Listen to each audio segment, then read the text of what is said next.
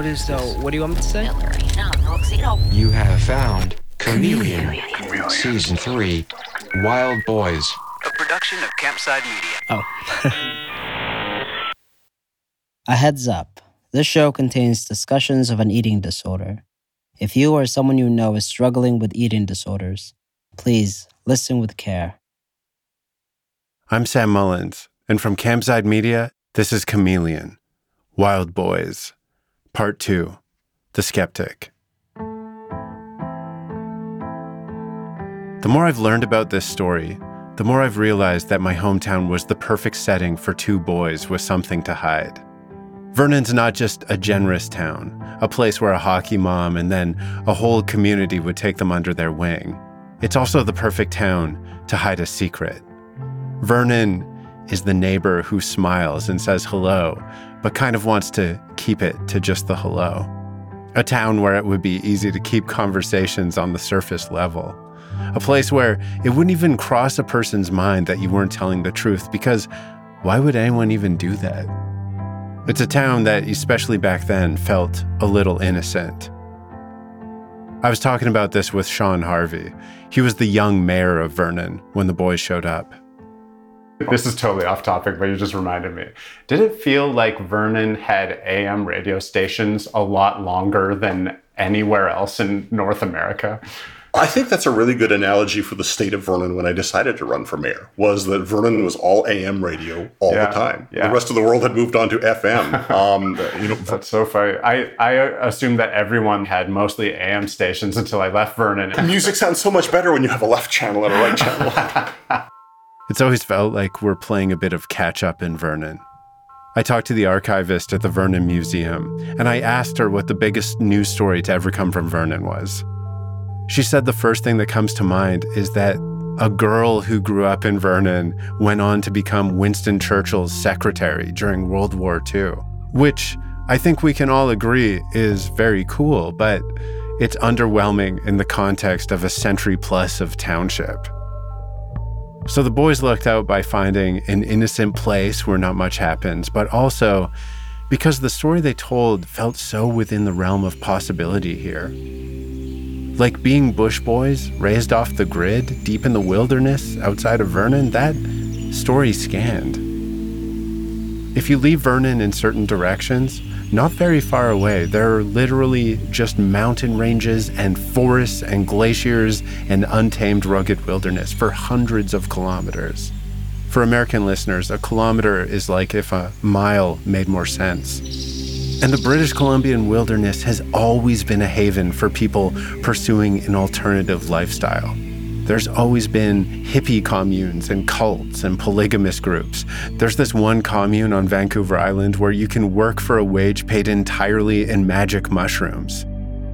So when people like Daryl Stinson started getting calls about bush boys... I said, well, don't discount it. I said, there's all kinds of people living off the grid here. We got people that were from the Vietnam War in the mountains. So yeah, there's a possibility of it. Daryl was a very popular politician in Vernon, and he's something of a legend in Canadian politics for an incident that happened on the House of Commons floor. He was mid-speech in the chamber when someone across the floor started heckling him, calling him a racist, which he took exception to. Do you have the fortitude or the gonads to stand up and come across here and say that to me, you son of a bitch? Come on. That's our man.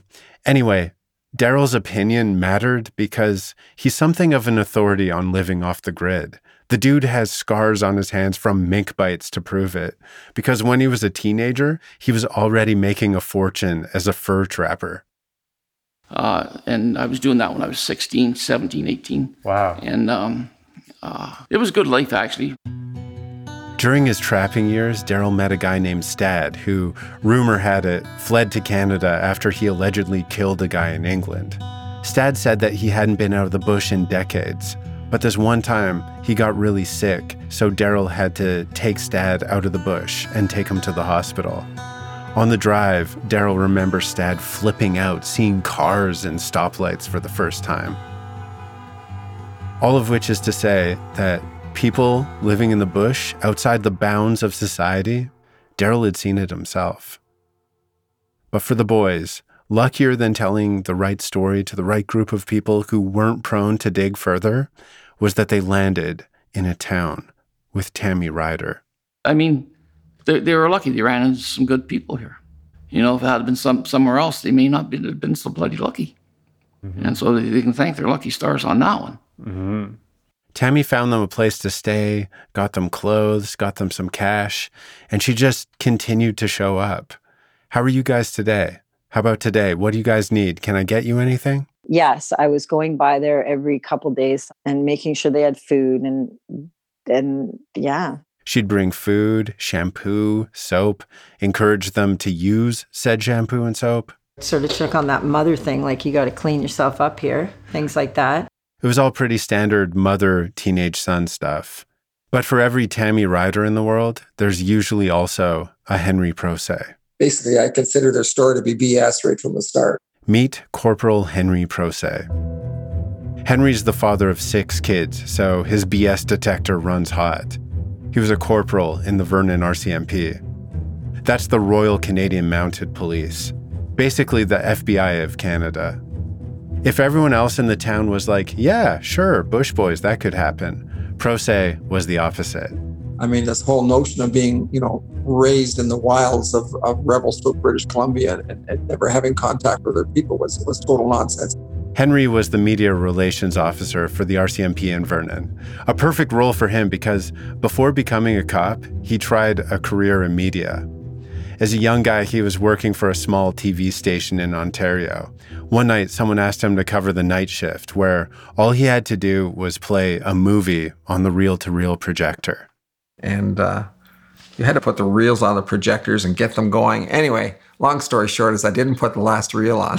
Oh, no. And then I went home. and the brown stuff hit the fan the next morning. You didn't play the last reel. Yeah, right. Everybody wants to know what happened in the movie. So he applied to become a cop shortly thereafter. And a couple of postings and decades later, he found himself in Vernon when 2 disheveled boys showed up on his beat. Almost immediately, the RCMP started getting calls about strange boys doing strange things around town. It was a weird case, though, because no one was reporting them doing anything illegal or nefarious. People weren't like, 2 boys stole my car. Callers would just say, I saw 2 boys, and They're kind of odd. Being odd, thankfully, is still legal in Canada. But there were enough calls coming in, it felt weird to do nothing. So the RCMP decided to check them out just in case. And the file went to Procé because his boss suspected, correctly, that it would probably become a media relations issue at some point. I met with them probably within a day or two of getting the file. I would have tried to interview them. Like Tammy, Procé's also a get-it-done kind of person. Unfortunately for Tammy, what he wanted and what she wanted were now at odds. He would have been really skeptical, and you were sort of like defending the boys. Yeah, absolutely. The boys have been put up in the big yellow hostel on East Hill. The building is this charming old character home. Its exterior is covered in art. It's like if a quilt that your grandma made you was a building. Its welcoming energy, almost the perfect antithesis to Procé's police cruiser pulling in the driveway. Yeah, it's a large building, 3 stories, kind of rough around the edges. You walked in and there was a bit of a communal kitchen. We were in the kitchen of the hostel and Henry banged on the door and I remember opening it and it was him and he's like, oh, you're here? And I'm like, yeah, I am. He says, where are the boys? I need to talk to them. The boys were about to encounter something they hadn't seen in Vernon yet. Doubt.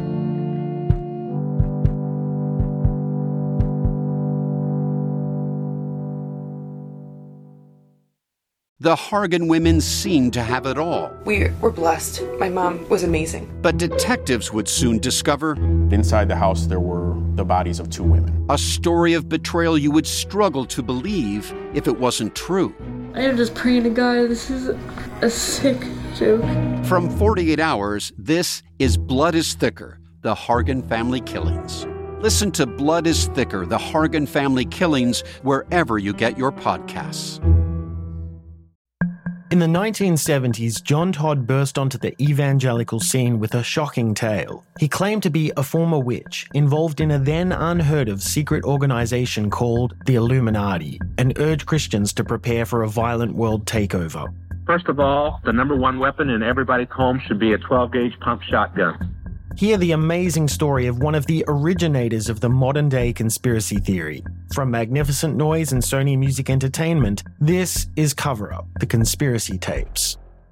Do you ever wonder how celebrities order food? Like, is Sarah Paulson a Diet Coke or a regular Coke girlie? Some peasant Coke? No. Or how does Sofia Vergara order a pizza? No tomatoes. I cannot eat tomatoes. Yes. Are you cool with mushrooms? Not really. If these are the details you need, and I know you do, I have the podcast for you.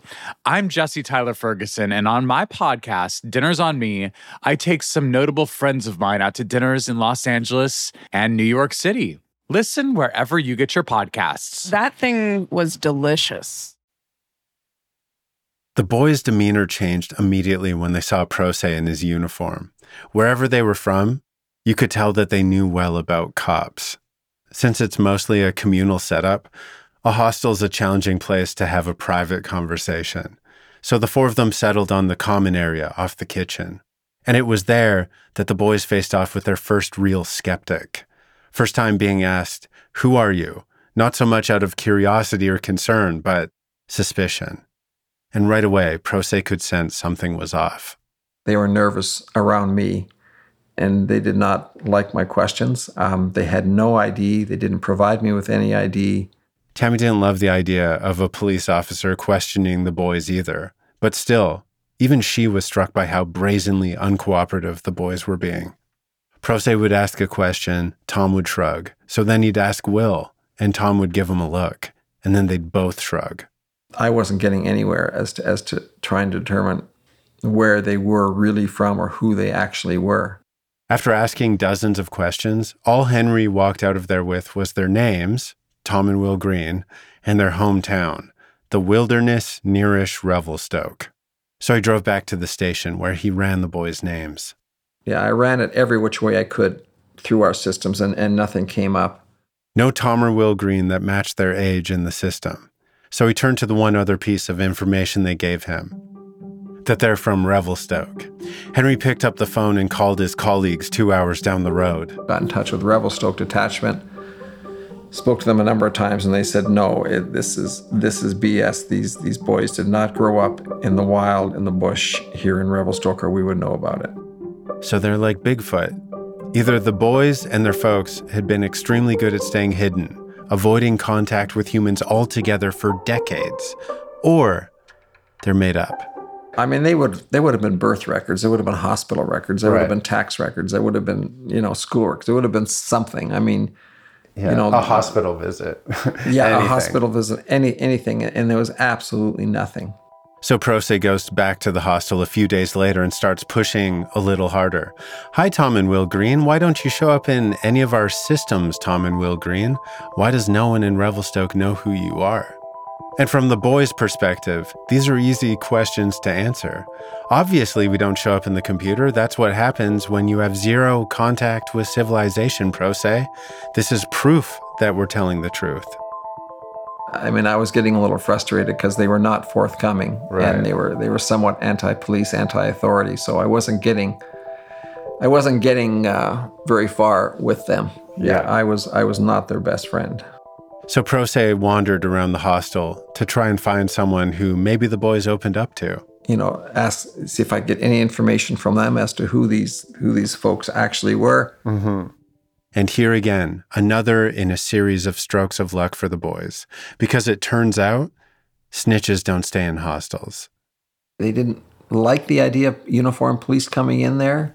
Not just the boys, but... Yeah, I guess it just sort of made, the people nervous that were in there for whatever reason. You're killing the hostile vibes. Yeah, you're killing the hostile vibes. The core group at the hostel had been living together for a while, and they were a real motley crew.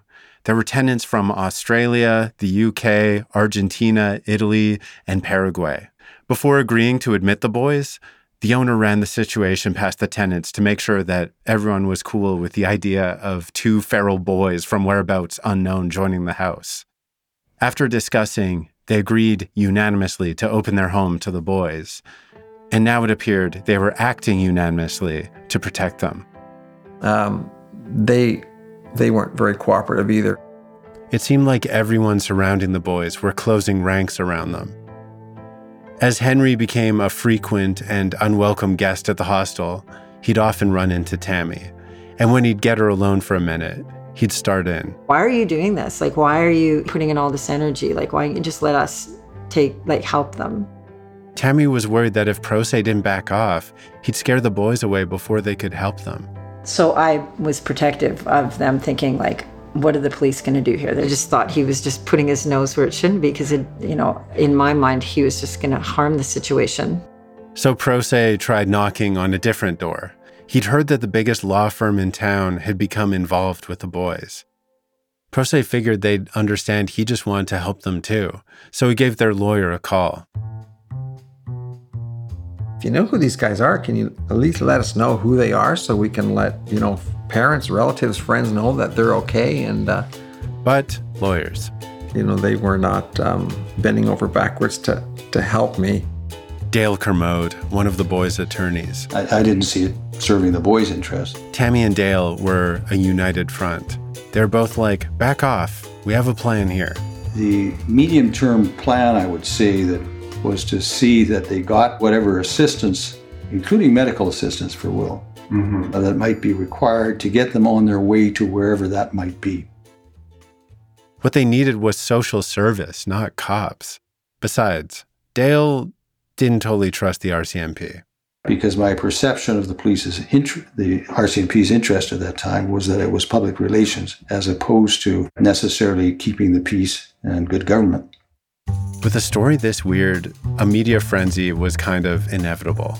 So it was no surprise that as word about Tom and Will Green was working its way through town, reporters were starting to sniff around the story. No one is really sure what to make of the so-called Bush Boys. Everyone says their behavior was strange. The first article about the boys showed up on November 2nd, 2003 in The Province, one of the big papers in Vancouver, and it really set the tone. 2 half-starved brothers who emerged from the bush 2 weeks ago were telling an astonishing tale of growing up in complete isolation in the remote backwoods of BC's interior. They say that they've never been to school, seen a doctor, watched TV, or made a childhood friend.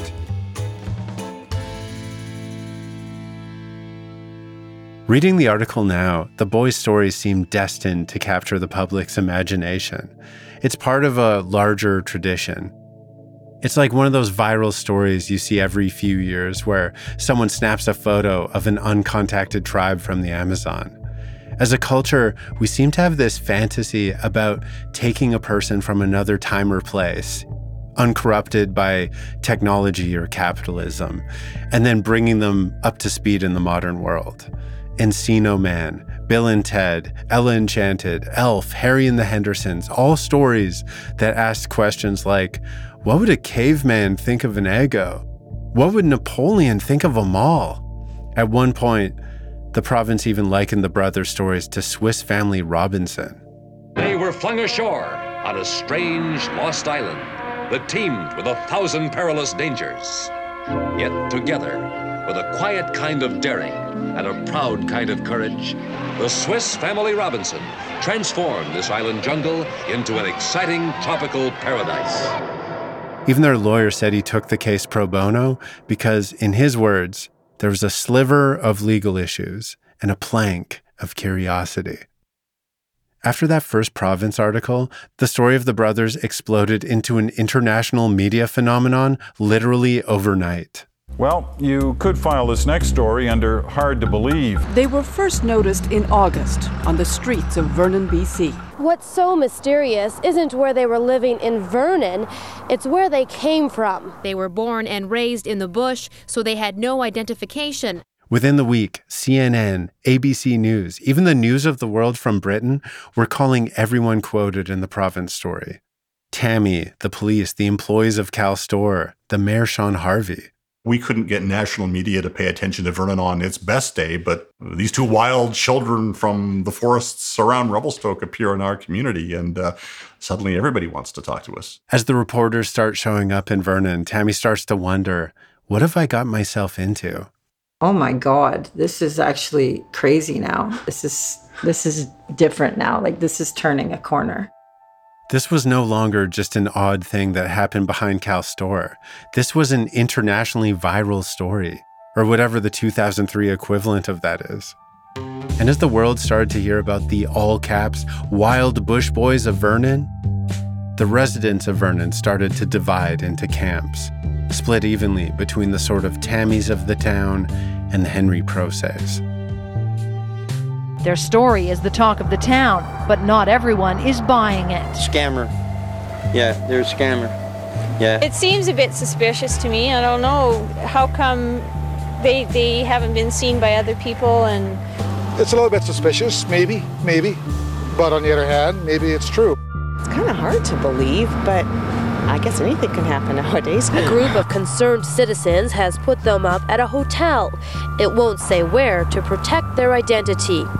They don't want any kind of celebrity, nor do they want to be made into some kind of a circus act. They're not. Everyone was talking about the boys, but no one was talking to them. Proces saw the press as a way to get the boys out into the world where someone might recognize them. Tammy and their lawyer, Dale, saw the press as a threat. Just one more thing like the police sniffing around that might spook them and cause them to leave. Because the boys were scared the press might track down their parents and compromise their way of life. So Dale, the gang at the hostel, and the boys themselves, they all took the same stance with the media as they did with the cops. No comment, except for the odd one from Tammy, who became their sort of de facto spokesperson. One day, at the height of the media frenzy, Dale was at his desk. We were having a meeting at our office. Word had gotten out that the elusive Bush boys were inside meeting with their attorney. So Dale looks out the window, and there's reporters camped out there. One in particular he knew was chasing the story hard all week. It was quite a well-known reporter from Vancouver, standing in front of our office, I was told. All this secrecy had just made the media even more interested. Thus, the reporter camped out in front of Dale's office. So Dale sees the reporter and he calls his assistant and says, "Can you go check something out?" We sent people down the back stairs to see if there was anybody in the alley. Surprisingly, there wasn't, because there was more than one press person that was out front. So Dale ushers the boys through the office to the stairwell. Went down the back stairs and they were able to leave without being contacted by the press. Much to this reporter's audible chagrin. This story raises far more questions than it offers answers. Perhaps that's because the community has squirreled away these two boys. They're being kept well away from the media. That is perhaps slowing any positive identification of who they might be. And it's raising all kinds of speculation about the truthfulness of their story. But despite the media hype, behind closed doors, those crazy Bush boys were doing, well, nothing.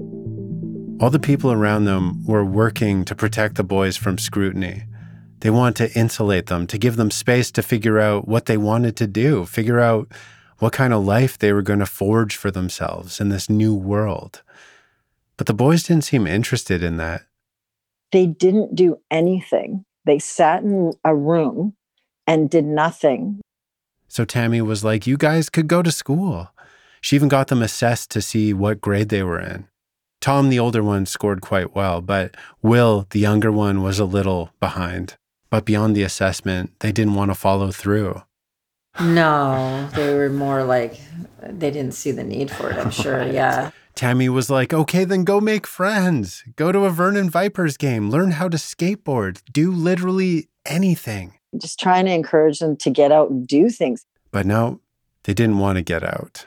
Not even inside the hostel. No, I'd never show up and they were like hanging out or chilling with anyone. And that was the other strange thing. A hostel is sort of a social place to be, and you meet people from all over. And no, they would never connect with people like that. You know, you could show up at that hostel and they were sitting in a room all by themselves and the whole room would smell like fruit.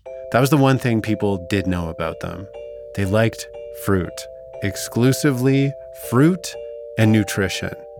The floors of their room were lined with library books about nutrition.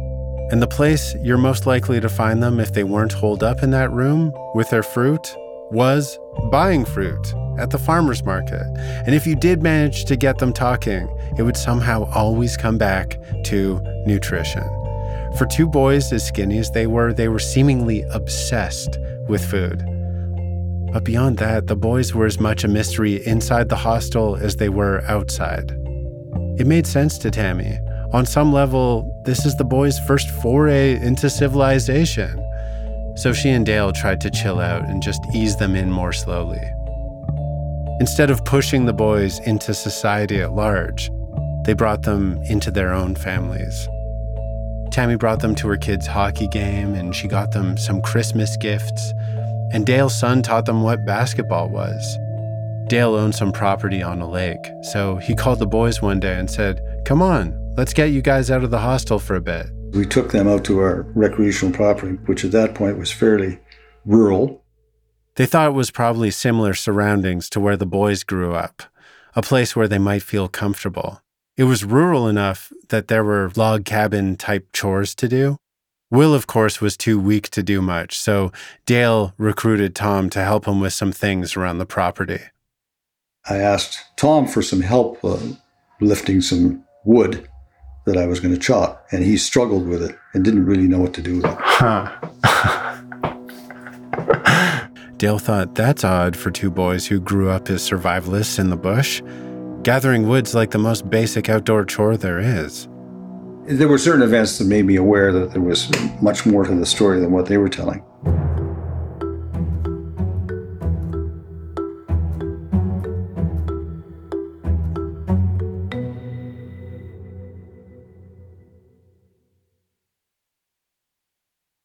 More and more, as Dale and Tammy spent time with the boys, they were noticing things that felt off.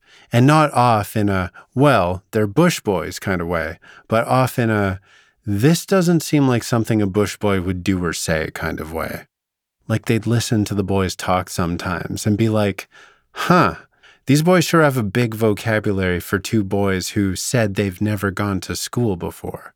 They were clearly well read and they were clearly well educated. The boys had these tiny signifiers of domestication that made people go, wait, these aren't outside cats. These are inside cats. And what was the name of the sunglasses that were kind of cool? Ray-Ban or? Yeah, surfers wore them, right? Well, right. Tom wore Ray-Ban sunglasses on his forehead. Right. In a casual way that was fashionable. Right. Not consistent with somebody who lived in the cave. Right. And every time Tammy saw Prosay, he'd point out another inconsistency in their story. He'd say, hey, I was at the hostel the other day, and where do I find them? At the computer. You know, Tom was totally comfortable on a laptop.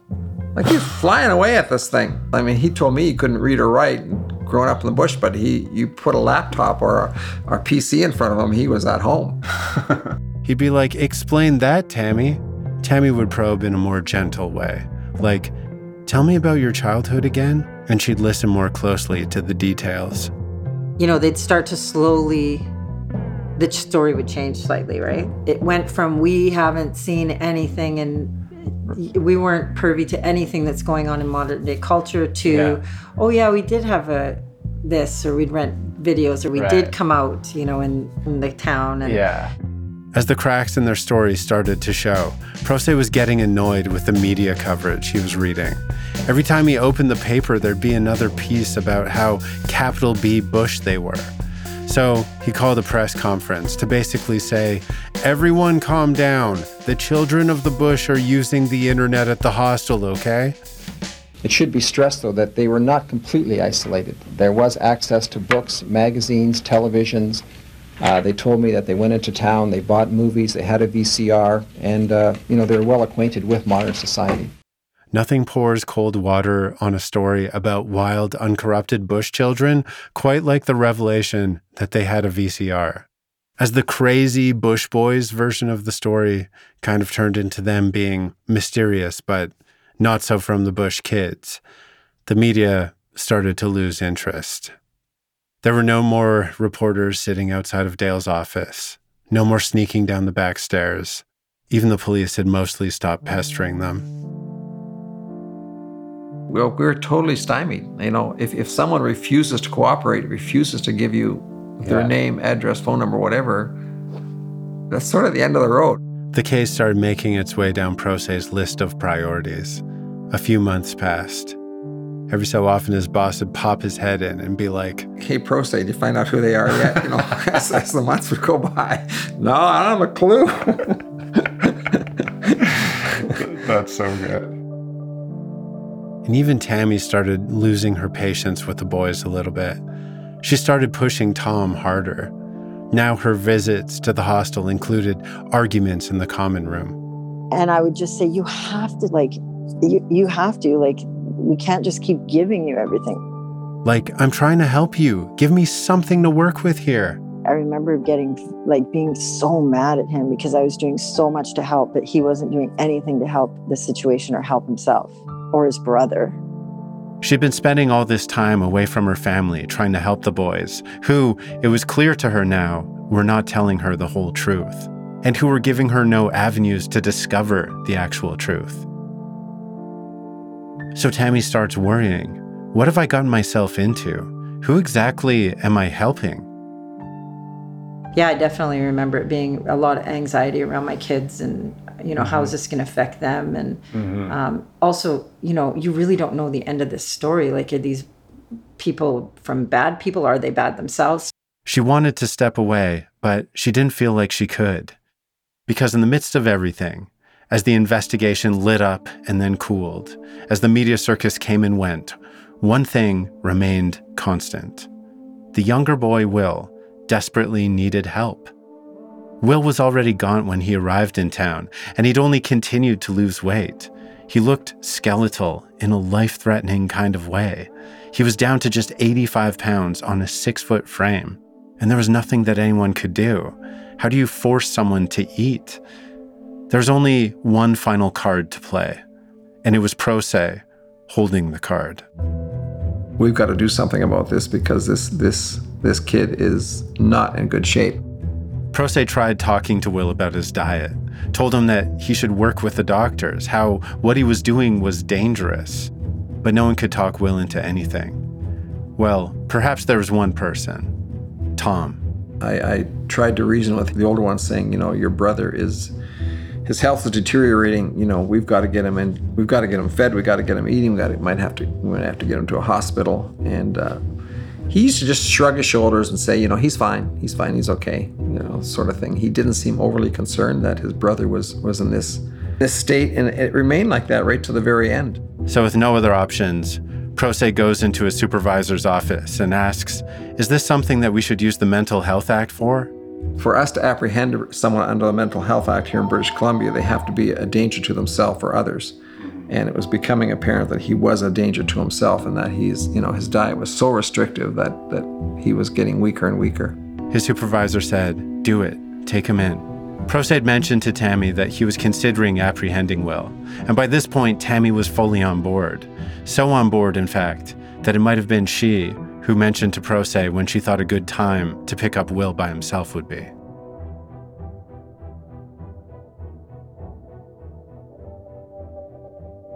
One afternoon in March, Will came down the steps of the hostel into the biting cold.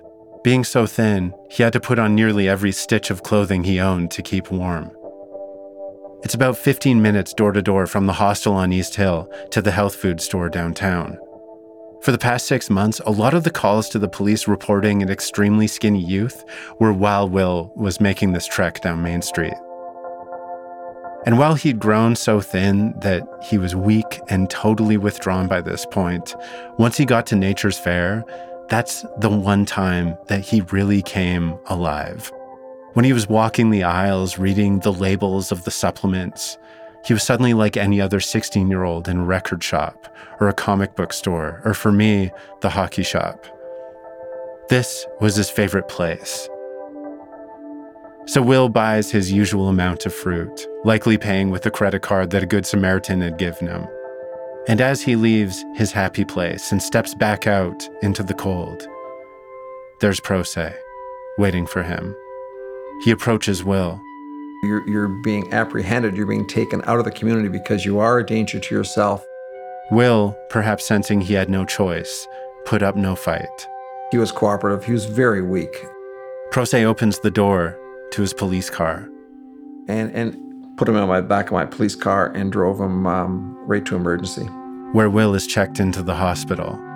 And by the time Will is finally released from the hospital, a couple months later, he will have a different name, and he will be in a different country.